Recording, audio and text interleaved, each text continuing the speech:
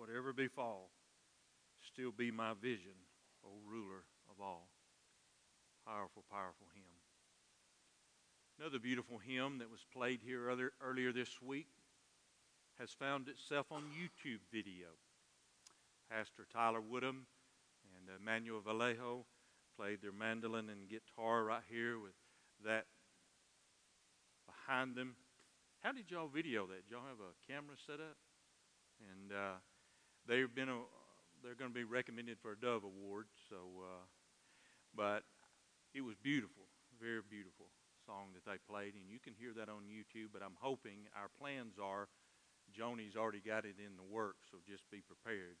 But they're going to play that and share that in the near future, we hope. I mentioned it also because of my sermon. I'm going to make reference to something in just a moment as well. The title of the sermon this morning is Frozen Pickle Juice. Be listening, because the story will come in a moment. We're going to talk about frozen pickle juice in a minute. This time of the year, not only in our church, but in many, many churches and many, many denominations, sometimes during the fall, there is generally an emphasis on stewardship, on commitment, on ministry, on servanthood, on being a disciple of Jesus Christ. And we're no different. We do this every fall, and many of you have received something in the mail about our generosity of giving. Our theme, the concept, is supplying and sowing, and I'm going to read a scripture here just in a moment about supplying and sowing. But what about your commitment? What about your heart of being a disciple of Jesus Christ? Where is your heart? Jesus has a right to ask that. We know biblically that he does. We understand that supplying and sowing and planting of our service, of our time. Many of you give time and many hours and hours throughout the years of time back into God's kingdom. Well, God wants you to do that. Money. God asks for our money. It's all in the Bible. He talks a lot about money. He makes no bones about it. He's pretty clear about it. The values and the principles that are taught in God's Word. The talents that we've given. And I'm grateful that Tyler and Manny and they've given back their talents unto God's kingdom. A lot of people don't ever do that in their lives. Talents, obedience, things like our witness. So really what God wants is our very lives. He wants you to surrender everything in your life to His Lordship. The Bible challenges us to consider about our time, about our money, about our talents. Over and over again, Jesus told parable after parable about your life and your heart and about what you're supplying and what are you sowing, because you are supplying and you're sowing something in your life, and we're going to read in a minute. Then He wants to know what kind of harvest is going to be produced out of what you plant. So that concept and that principle of teaching is all in the Bible. The Word tells us this in 2 Corinthians 9. I'm going to read out of the NIV Bible. 2 Corinthians 9, 10, and 11. Now he or she he who supplies seed to the sower and bread for food will also supply and increase your store. So now it gets personal. He's addressing you. Increase your store of seed and will enlarge the harvest of your righteousness. What does that mean to you? God would tell you that He's going to have seed in your life and that He wants to enlarge the harvest of your righteousness. So it's about something greater and bigger. It's about multiplying and supplying, and God, by His mercy and His grace, enlarging the territory of your harvest and the righteousness that He's planted in your life. Verse 11 says, you will be enriched in every way so that you can be generous on every occasion, and through us your generosity will result in thanksgiving to God. What does the harvest of your righteousness look like? God has a right to ask that. You're His daughter. You're His son. He cares about what you're supplying and what you're sowing, and He certainly cares about what kind of harvest is coming out of your life. Farmers have been harvesting in the fields that were planted just a few months ago. we know that principle, but the Bible teaches us that. But we understand it literally. And down in Horton Bend where we live, there's huge fields, and I'm always anxious to see what our fields look like, right, Greg? I mean, this year we had corn and we had cotton. So some of you that live down that way know that they've been harvesting. And so just a few months ago, when they did that no-till, and those planters went through and dropped the kernels of corn, and we watch it grow, and it amazes me how fast that corn grows. You can just literally watch it week after week, and it gets real high. And so they're beginning to harvest that, and the cotton fields, and they've got huge bales of cotton that are all down in our fields around Horton Bend. I don't know if you've noticed, there's been combines coming through. Huge, massive combines. All of it fascinates me. The other night, I'm driving home. It's dark. It's about 10 o'clock at night. And I look off down in one of the huge fields, and I see this eerie-looking light.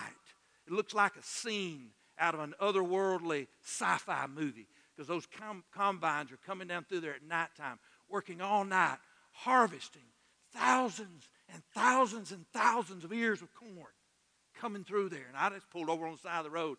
The pictures didn't look too good, but I watched those lights coming through those fields and harvesting. That fascinates me. But we understand the power of seed time and harvest, and the Bible uses this as an illustration. And we know that truckload after truckload of cotton and corn are being produced, and there's a great harvest. Jesus is concerned about the harvest of your fields, the harvest of your righteousness. What have you planted in the fields of your life? What are you supplying? What are you sowing? What kind of harvest, what kind of produce will come from your walk and your discipleship with Jesus Christ? He's going to ask these things. Then Jesus gets a little more personal in Matthew 6. He tells us this in Matthew the 6th chapter, verses 19 through 21. Jesus said, "Do not lay up for yourselves treasures in heaven, where moth and on earth." I'm sorry, I really got that wrong, but now I got your attention. "Do not lay up for yourselves treasures on earth, where moth and rust," and the NIV, it translates the word vermin, where we get varmint, rats, will destroy, and where thieves break in and steal. But Jesus said, lay up for yourself treasures in heaven, where neither moth nor rust destroys, and where thieves do not break in and steal. And then listen to verse 21. This is the one he looks at us personally, and he says to you, "For where your treasure is, there your heart will be also." Is my heart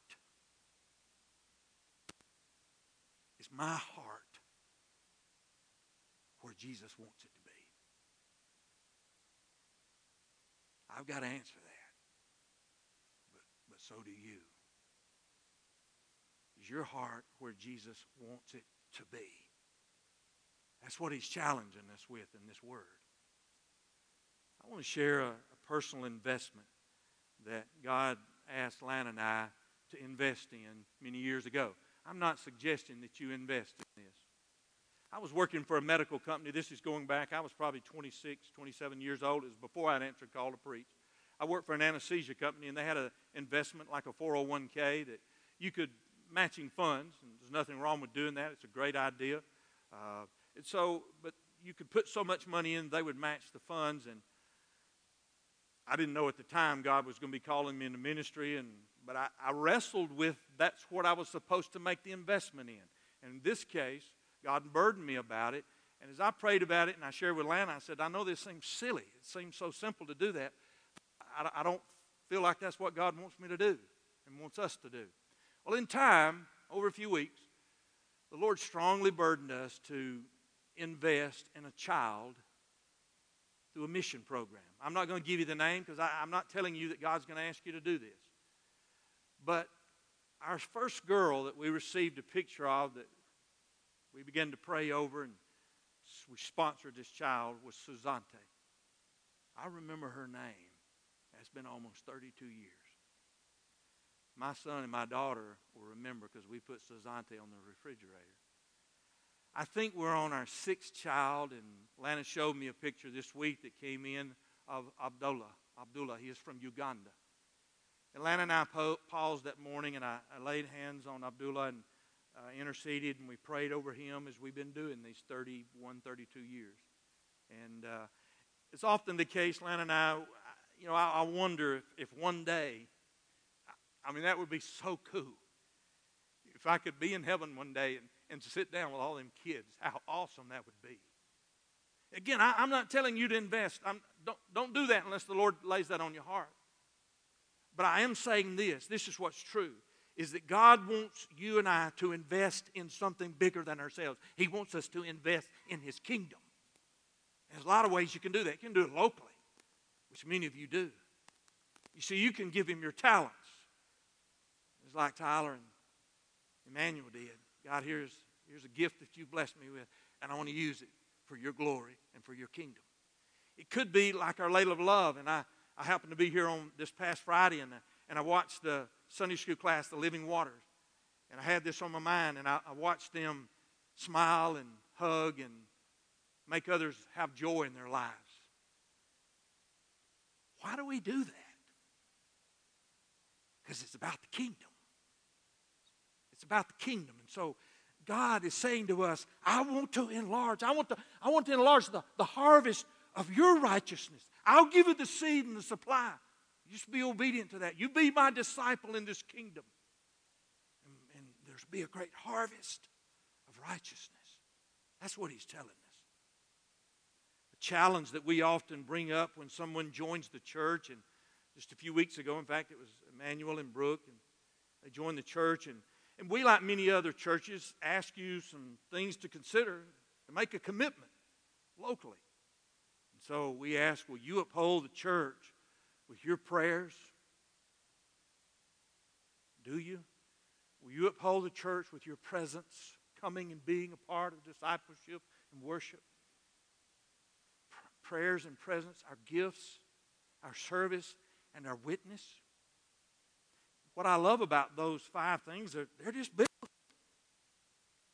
All of these are about supplying and sowing into the kingdom for a harvest of righteousness. And thank God you're a part of it. Let me tell you that story about frozen pickle juice. I went a couple of Friday nights ago to Etowah High School football game. Lana and I both graduated from Etowah High School. Because we moved away and answered call to preach, a lot of times our high school games were with the communities we pastored in, and then Audra and Dave, our son and daughter, graduated from Crossville, so we were committed there. When I went to Holt's Bluff, I went to Holt's Bluff High, and I had to. The first Sunday, I don't know if I've told you all this, I had a hat. Somebody gave me a Holt's Bluff hat, and you know Holt's Bluff is HB. Y'all know what my initials are? Harvey Beck. I told them, I said, this is of God. I said, everybody's wearing hats with my initials on it. But we went to Holt's Bluff and we supported. So I hadn't been back to see Etowah High School play football in probably 35 years. Y'all's a little nervous. I'm thinking about these people that I'm going to see that I've graduated with. Some of them I hadn't seen in 40 years. And they looked like it had been 40 years. Some of them I saw. But then I took a selfie of me and Madeline, my granddaughter, and I looked as I turned the camera around and I go, oh, me, I'm getting older too. It's been 40 years. But while we were there at the football game and Madeline's jumping and bopping around, Madeline invested a lot of my money in the concession stands. Every grandparent in here knows what I'm talking about. We went to both. We supported the football boosters. We supported the band boosters. In fact, multiple times. Papa, let's go get, so I'm investing. Then she says to me, Papa, I want to go get a frozen pickle juice. I said, do what? Frozen pickle juice? Yeah, frozen pickle juice. She pointed down at a girl that was eating. I said, they sell that? I'm about to invest in frozen pickle juice for the band booster. So guess what I did? I went and bought frozen pickle juice. They pour it in little cups and they freeze it and they sell it and make a profit off of pickle juice. And I bought some. Of course, Madeline wanted me to try it, and so I'm licking a frozen pickle juice, and I'm making faces, and we're giggling. She's laughing at me, rolling her eyes. Papa. What was I really investing my time in? My granddaughter. Relationship. God asks us to invest our time in Him and in the lives of other people because it's bigger than we are. It's about the kingdom. That night also, and as God does, and Tyler and I were talking about this the other day, he was somewhere, the Lord sent him somewhere, but then God opened up that harvest of righteousness, the place that he was in, and God used him in different ways. And many of you could testify to the same thing, because as I was at that football game, I had on my mind a friend that I went to high school with. In fact, I grew up with him at Ivy Lee. He has Parkinson's disease, and I've been thinking I need to check on him. He was at that football game. So some of the time when Madeline was around playing and goofing off, me and Bob teared up together and prayed together. In fact, his daughter is a senior in high school, and she prayed the opening prayer for the high school game. You see, when we're open to God's kingdom, He expands and He enlarges the harvest of righteousness. How's your heart? Where is your heart? He has a right to ask us these things. As long as you and I own to the name of Jesus Christ.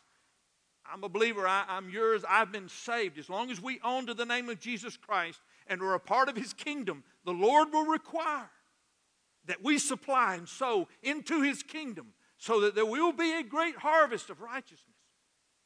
And you're a part of it. Matthew 6, do not lay up for yourselves treasures on earth. Things will destroy it. And then he ends with that gripping statement as he looks at us. But where your treasure is, there your heart will be also. Is your heart where Jesus wants it to be? When handling this world's things, this stuff that He has entrusted to us, we are reminded through Scriptures of the dangers of selfishness, but also misplaced values. As disciples of Jesus Christ, we must desire for God to possess us, because He's Lord over the kingdom. And we allow Him to come into our hearts and life and be Lord of our life every day. You're Lord of my life today, God. Expand and enlarge the harvest of His righteousness. Because it's about the kingdom of which you and I are part of. What and how are you supplying? What and how are you sowing? What kind of produce? What kind of harvest will the Master see from the fields of your life? What's being harvested? How's your heart?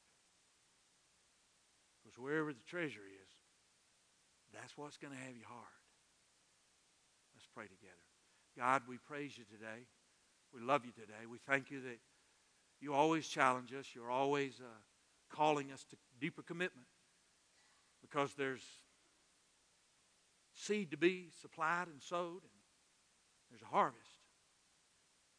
Lord, let us respond to Your word and say, yes, Lord. Yes, Lord. Here am I.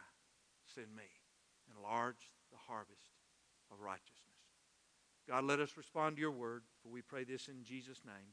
Amen. Our closing hymn is hymn number 430, O Master, let me walk with Thee. Hymn number 430. Let's stand together and sing, O Master, let me walk with Thee. The altar is always open if you need to come.